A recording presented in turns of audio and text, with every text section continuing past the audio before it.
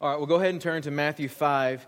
If you've been with us, you know that we're in a teaching series called Climb. We're studying through the Sermon on the Mount. This is week 11.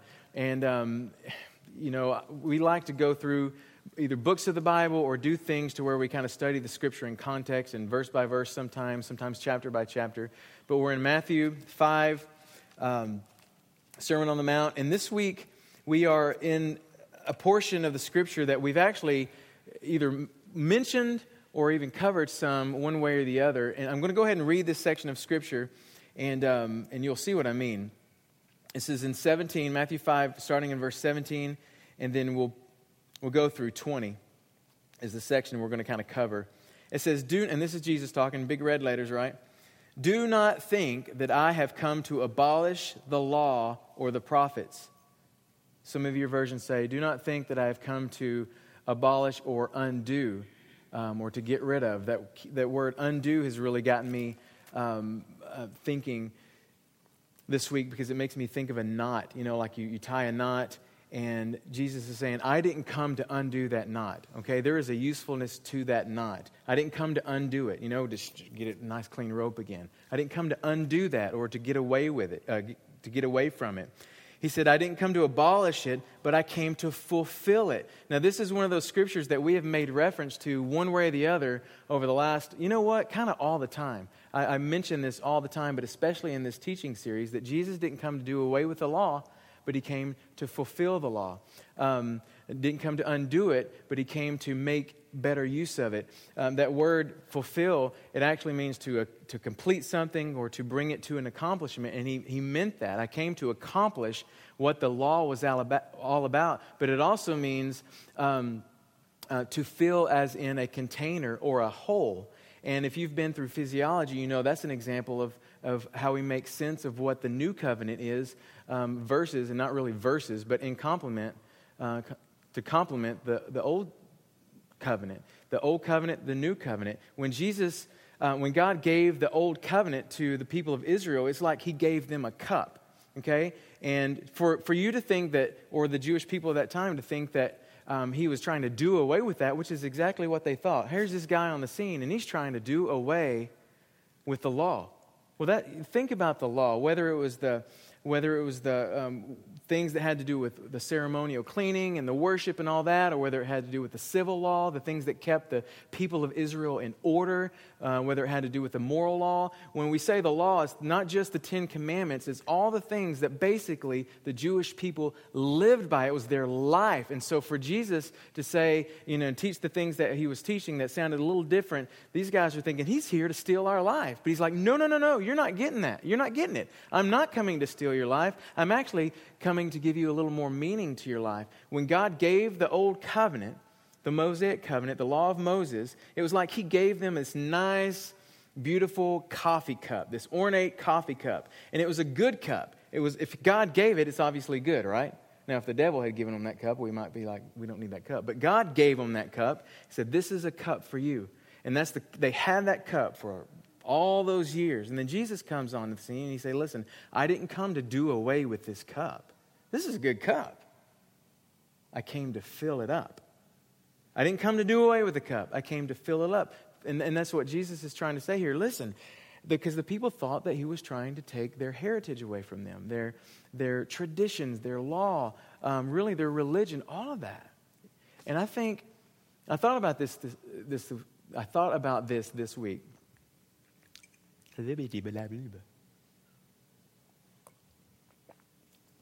There's probably a lot of things that the Roman leaders, the religious Jewish leaders, including the crucifixion, but there's a lot of things that probably hurt Jesus.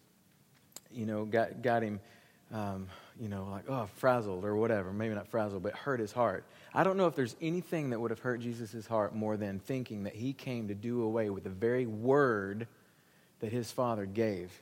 In fact, he is the Word, right? We know it says that in John. In the beginning, the Word was with God. He was with God in the beginning and all that stuff. And so I just thought about how this probably hurt his heart. And it made me think, we're going to a wedding tomorrow. We're leaving for a wedding in the morning down in Austin.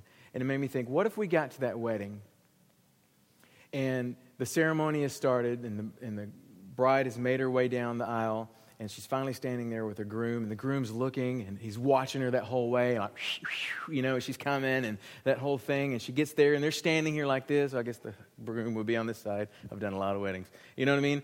And so the groom's here, and they're looking at each other's eyes, and then some heckler in the crowd stood up and said, "Hey, you're not here for her. You just want some cake."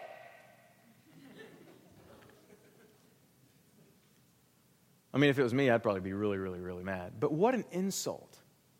You guys hear what I'm saying? I mean, he went through the trouble of buying the ring.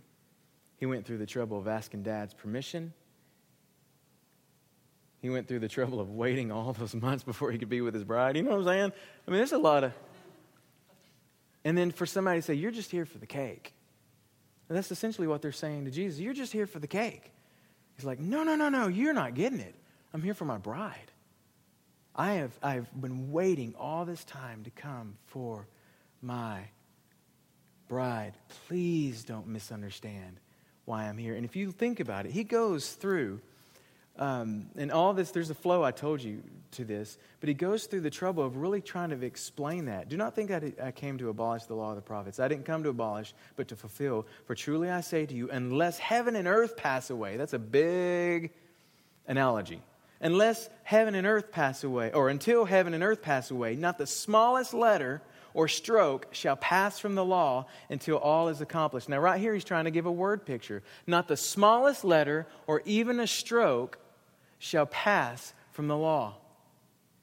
Heaven and earth would have to disappear before that would happen. But even when it does, that still wouldn't be my heart's desire. And when he says that, not even the smallest letter would disappear. He's actually referring to the 10th letter of the alphabet, the Hebrew alphabet. It's called a yod. Anybody ever heard of yod? You know, not a yodel. You know, not one of the... Oh, yeah. That's what I'm talking about right there, a yod. And this yod was the 10th letter, and I'm not going to spend a lot of time on this because you can get real geeky on it real quick because there's all kinds of symbolisms, all kinds of stuff. I mean, it's the 10th letter. All kinds of stuff in Scripture about the 10th. 10 Commandments. You know, all kinds of stuff. I won't even go into it. But this right here is the 10th letter. It's called a yod. And this is when you look at Hebrew writing, in fact, do you have another slide? I didn't even know you guys had this up. Y'all are amazing. Okay, well, that's right here is the old, like the pictograph of, like the pictograph version of before they had the writing. It was just pictures, you know. And you see the very last thing that looks like an arm or a hand? That's actually a yod before they came up with the actual text or whatever. It was pictures. And if you look, it looks like an arm and a hand extending out, and that's to represent the mighty hand of God. So if nothing else, a yod is symbolic. There's all kinds of symbolism in Hebrew stuff, but it's symbolic of God, you know. It's like God would have to disappear before I came to get rid of the law. Here, I mean, he's making intense statements here. Go to the next picture, though. You see right there, this is the Hebrew word for Yeshua. Notice that on the far right is a yod. And you don't know this, but I'm telling you this. The yod is the only letter in Hebrew that floats. It's the only one. See how it just floats above everything else? And you'll find a yod in almost every word in Hebrew. I mean, it's there. But it's the only one that floats, and that's, again, it represents God. You know, it's all kinds of symbolism. Go to the next thing. What else do I got in there? I don't even remember. This is the Hebrew word for God. You can see it's in there too. See that? It's the only one that floats. Okay, you can get off all that geeky stuff. But my point is he's trying to say that, even God himself, he's speaking their language. The smallest letter in the Hebrew alphabet would have to pass. You know, and also the smallest letter, you know that God chose the smallest nation of the world, the smallest nation of the world to pick as the one that he would bring the light of the world into the darkness.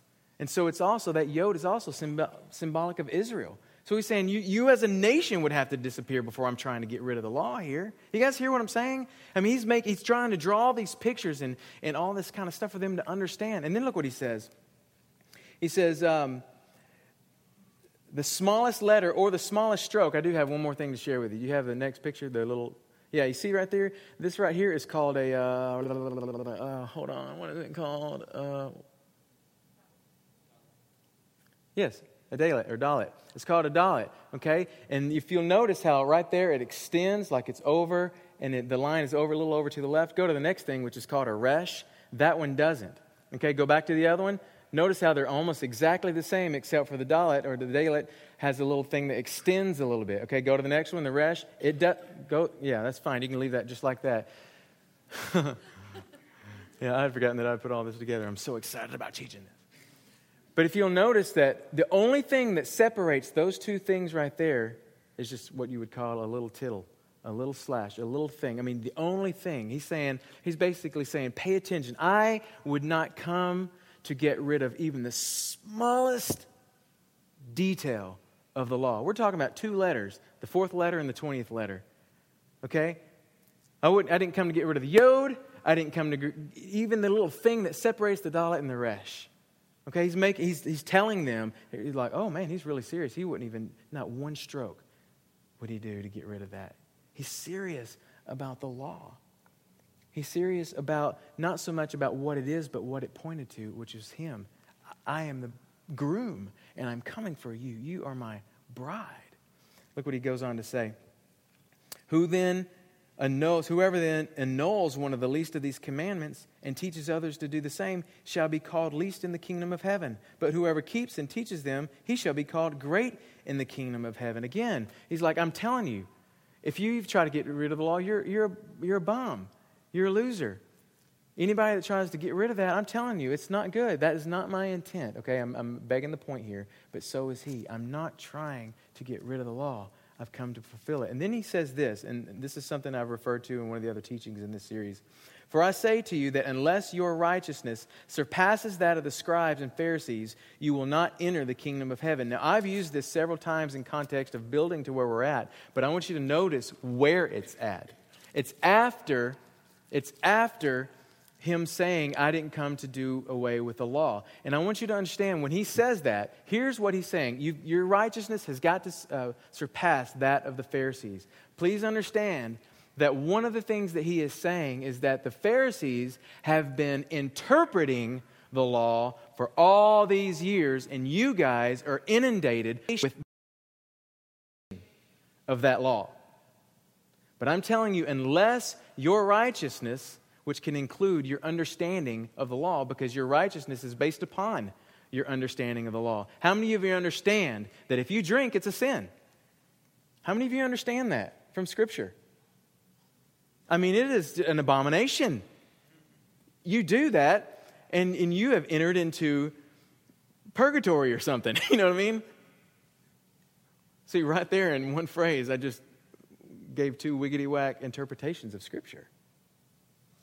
You guys hear what I'm saying? And you got people walk around, I can't even, if I even look at alcohol, I'm not, you know what I mean? It's like, whoa. Now, obviously, you drink a lot of that stuff, and you're going to die, you know. But my point is, you can see right there how quickly, and that's what Jesus is saying, you have been living your life in this way and in this fashion, in this order, simply because of the way some people have been telling you that this is what God has been saying all those years.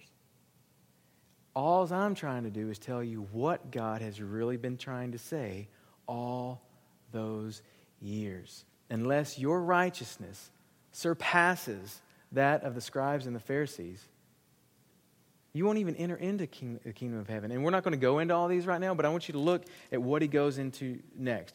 You have heard the ancients say, you shall not commit murder. I tell you, if you even look at someone angrily, if you have anger in your heart, and he goes into this whole thing, then you have committed murder. See, the Pharisees are saying, you murderer! Ah! And Jesus is like, I mean, that's true, but what the Pharisees have missed is that you don't even need to harbor anger in your heart. He goes on to talk about, several of them. Actually, the next, quite a bit of stuff. Talking about adultery. You've heard it say, you shall not commit adultery. But I tell you, if you even look at someone lustfully in your heart, you've committed adultery. Remember the Pharisees and the religious leaders wanted to stone that lady for being caught in the act of adultery? And they try to test Jesus and trap him and say, what should we do to her? And Jesus is like, writing in the sand. And he says, you know what? He who has no sin cast the first stone. Everybody starts backing up. I think we're about to miss a movie or something. They get at it. But that's the point. Jesus is like, you guys are wanting to crucify this lady, stone her for committing adultery when I know what's in half of y'all's heart. And Jesus is appealing. He's trying to appeal to the greater point of the law. I'm like, why would I want to do away with the very thing that outlines God's heart for pursuing him? But you do have to understand that it is me that fulfills those things. So, I've talked a lot about that. And what I want to do is I want to jump over to Romans 3 and 4. I can't get Romans 3 and 4 out of my head and out of my heart because I've been just dwelling on it, meditating on it, chewing on it for the last few days. And I think this really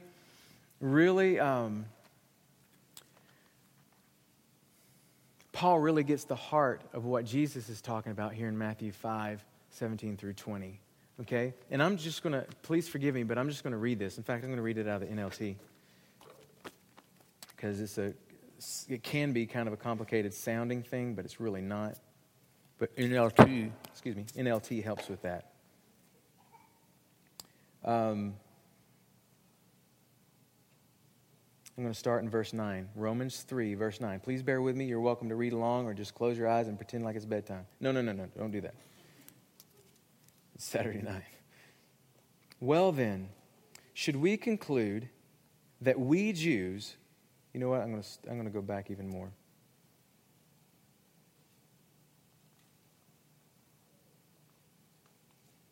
No, I'll start there. Well then, should we conclude that we Jews are better than others? No, not at all. For we have already shown that all people, whether Jews or Gentiles, are under the power of sin. As the Scripture says, no one is righteous, not even one. No one is truly wise. No one is seeking God. All have turned away. All have become useless. No one does good, not a single one. Their talk is foul like the stench from an open grave. Their tongues are filled with lies. Snake venom drips from their lips. Their mouths are full of cursing and bitterness. They rush to commit murder. Destruction and misery always follow them. They don't know where to find peace. They have no fear of God. Obviously, now this is where I actually wanted to pick up, but that's okay. Obviously, the law applies to those to whom it was given, for its purpose is to keep people from having excuses and to show that the entire world is guilty before God. You might have heard it said like this: the law brings about the knowledge of sin, right? The law brings about the knowledge of sin. For no one can ever be made right with God by doing what the law commands. The law simply shows us how sinful we are. But now God has shown us a way to be made right with Him without keeping the requirements of the law, as was promised in the writings of Moses and the prophets long ago. We are made right with God. Have you guys asked that question before? I mean, even though we kind of know, don't you really just kind of continually ask that question? I want to be close to God. That's another way of saying I want to be right with God, isn't it?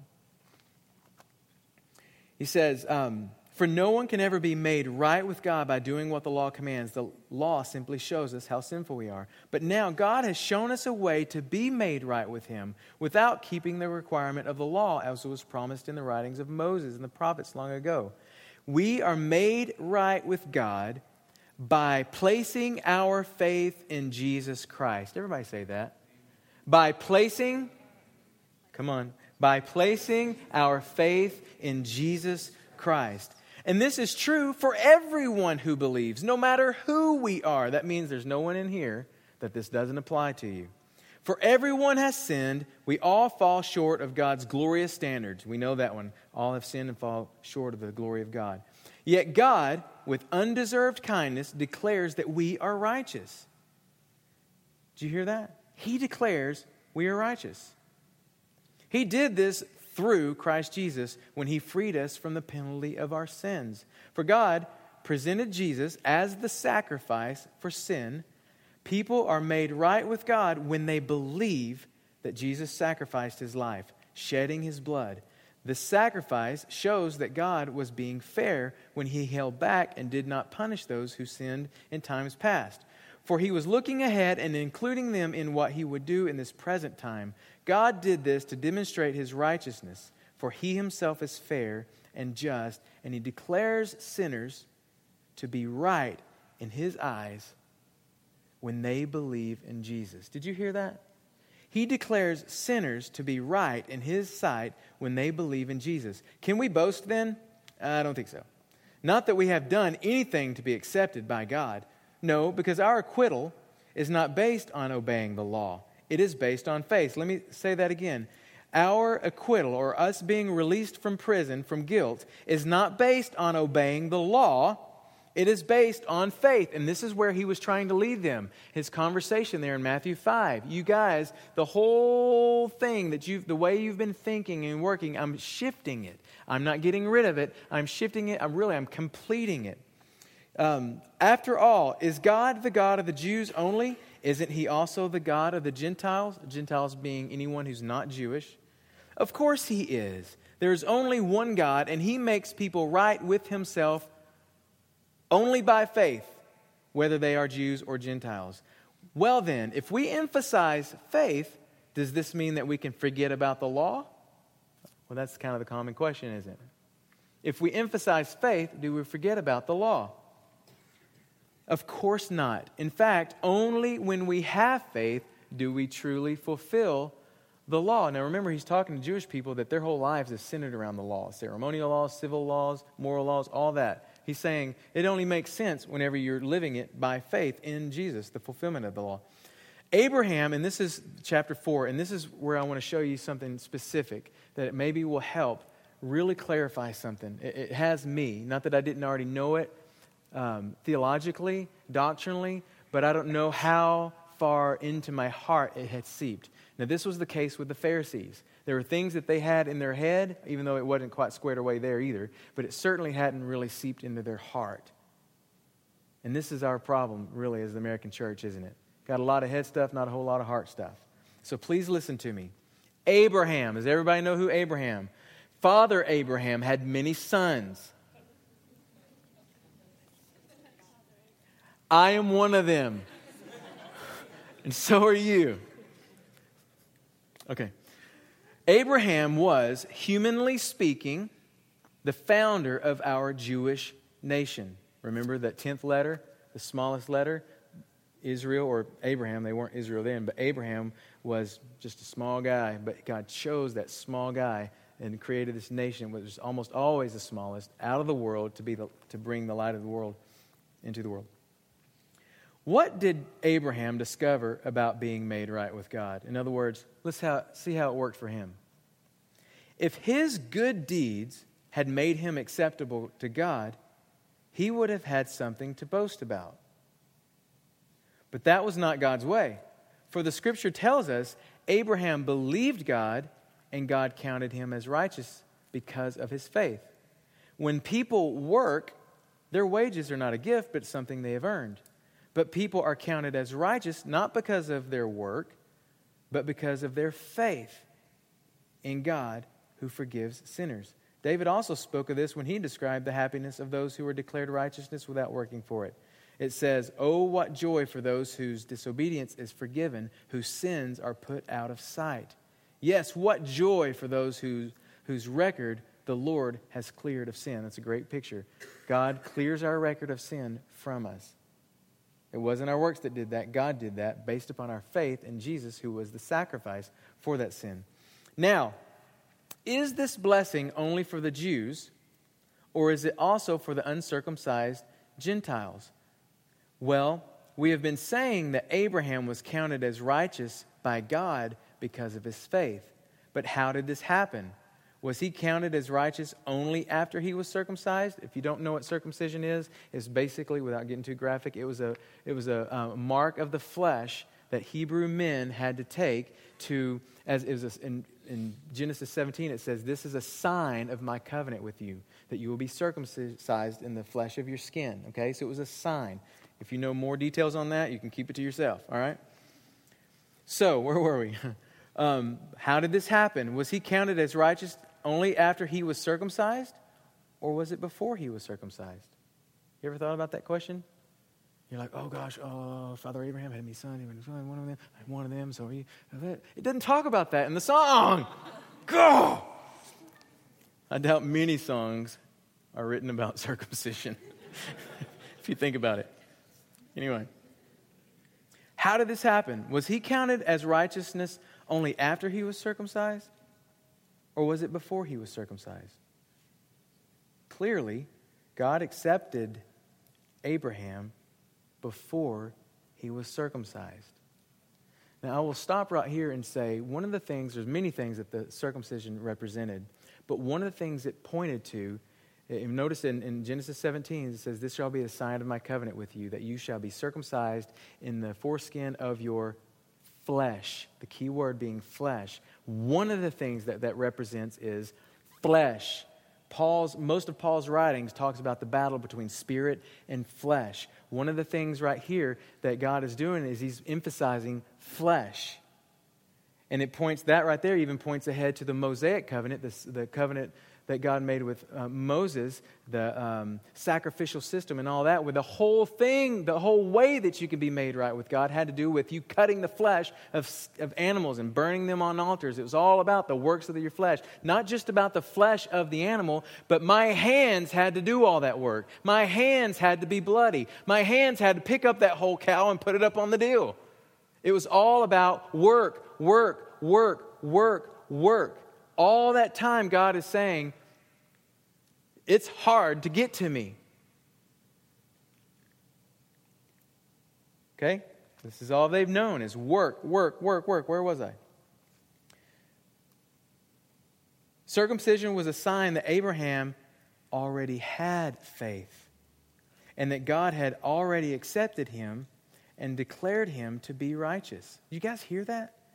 Circumcision was a sign that Abraham already had faith, had already believed, had already been accepted, had already been approved, and God said, "Sweet, you are somebody I can make covenant with." And to show that you are in covenant with me, let's put there a sign on it. One of the things real quick that with us, and I'll just go ahead and say it now. I don't know if it's the right place, but I'll say it. One of the things that circumcision is a picture of for us is the Holy Spirit. When you ever thought about that? Really? Because that's a weird analogy.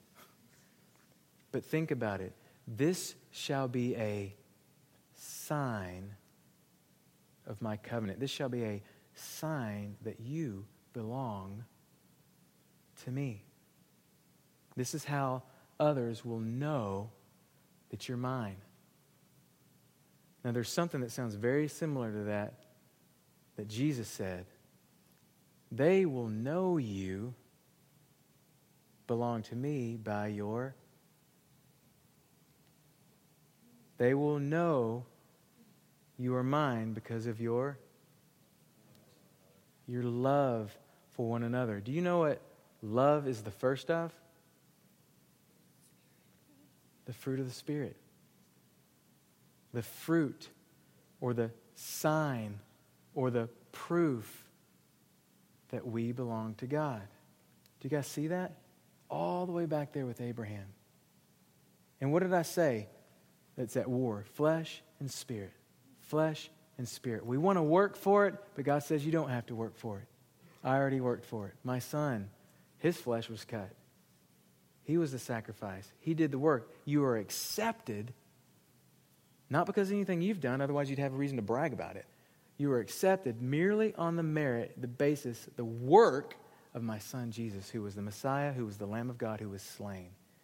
If you believe in him, confess him as Lord, believe, put your faith in him, you're good. Now, what I do require is a little love, joy, peace, patience, kindness, goodness, gentleness, faithfulness, and self-control. Not that they have to be downloaded right then, but the desire to grow in those things should be evident day by day, week by week, month by month, and by golly, please, at least year by year. Amen? We good? Let's keep reading.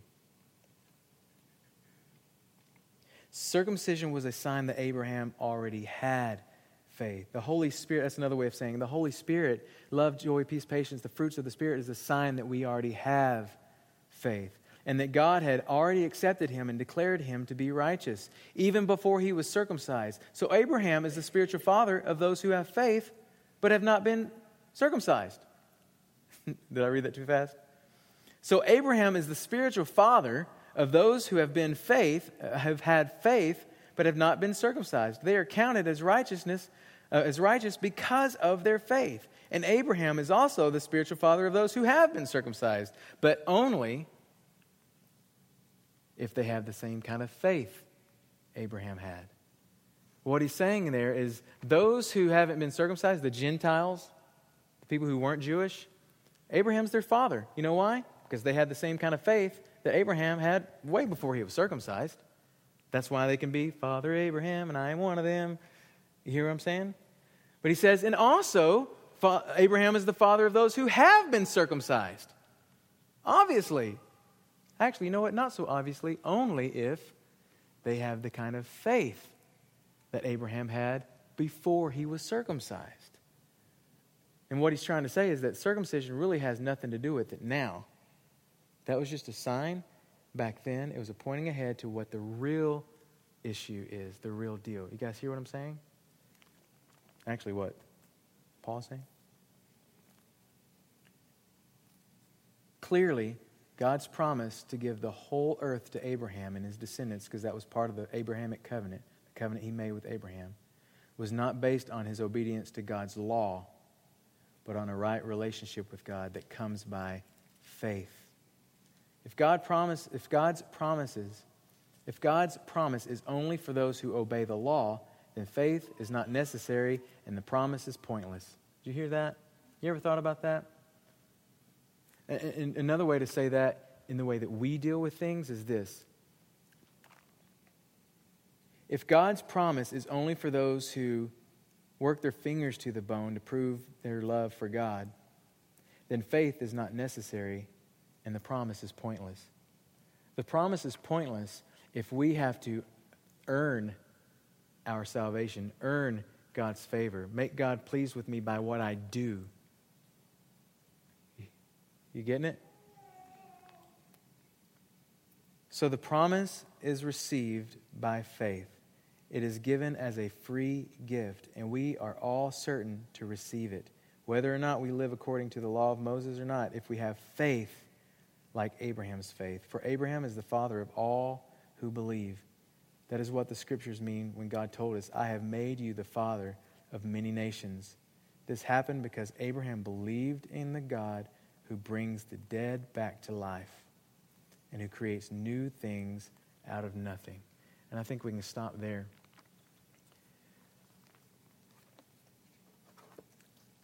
In case it's not already obvious what the main point of what we talked about tonight is, if you in any way, including myself, because this is where God's been convicting me, if you in any way, because of daddy issues, mommy issues, lack of understanding, whatever the reasons, have been working your fingers to the bone to please God, instead of doing what Mary did, choosing the good part and sitting at his feet. You guys remember the story of Mary and Martha? Martha was the one busying herself with many things. Martha, why are you busying yourself with many things? You should be like Mary, who has chosen the good part. Not that the many things don't have to get done, but what Jesus is saying is like he said in other places. If you'll just seek first the kingdom, understand, belief, faith, all of those things, all that other stuff is going to work itself out. You'll have plenty of energy. You'll have plenty of discernment. You'll have wisdom. All the things that you are kind of working to get. You guys know what I'm talking about? If I just do this, I'll have the understanding I need to make this decision. If I just do this, then I'll have the discernment to whatever. And it doesn't work that way. We would never maybe kind of link that back to the law and to the being a Pharisee and to all that stuff, but it does. Anything less than choosing the good part means that in a odd kind of a way we are boasting in our own works. Amen? Would you guys stand?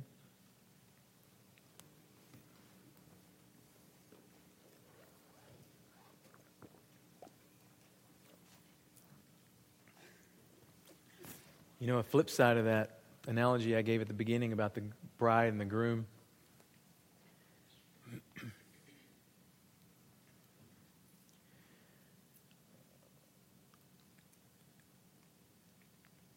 What an insult for the groom, for some heckler in the crowd to say, you're not here for her, you're just here because of the cake. It's somewhat of an insult, wouldn't you guys agree? But what even more of an insult for someone to stand up and accuse the bride of only being there for the cake. And I think sometimes that's part of it. We're just there for the cake. We're there for the decision that we need to make. We're there for the whatever it is that we need. And instead of choosing the good part, sitting right there, eye to eye with the groom, as the bride, eye to eye with the groom, face to face with God, which is that word panim in the Greek. It basically means, face to face. I'm sorry, actually in the Hebrew. To worship, to be with him, to be face to face with him. But sometimes that's not really what we're after. We just do enough of that just to get the cake. And I think God wants to speak to us. It's like, man, I just like he wanted the Jewish people of that day, I just want you to understand why I'm really here. I just want you to understand the benefit of this relationship. The trouble that I went through to ask the Father, you know what I mean, to buy the ring. The trouble I went through to go to the cross. The joy set before me that one day we could stand on the altar face to face. Amen. Can I pray for you?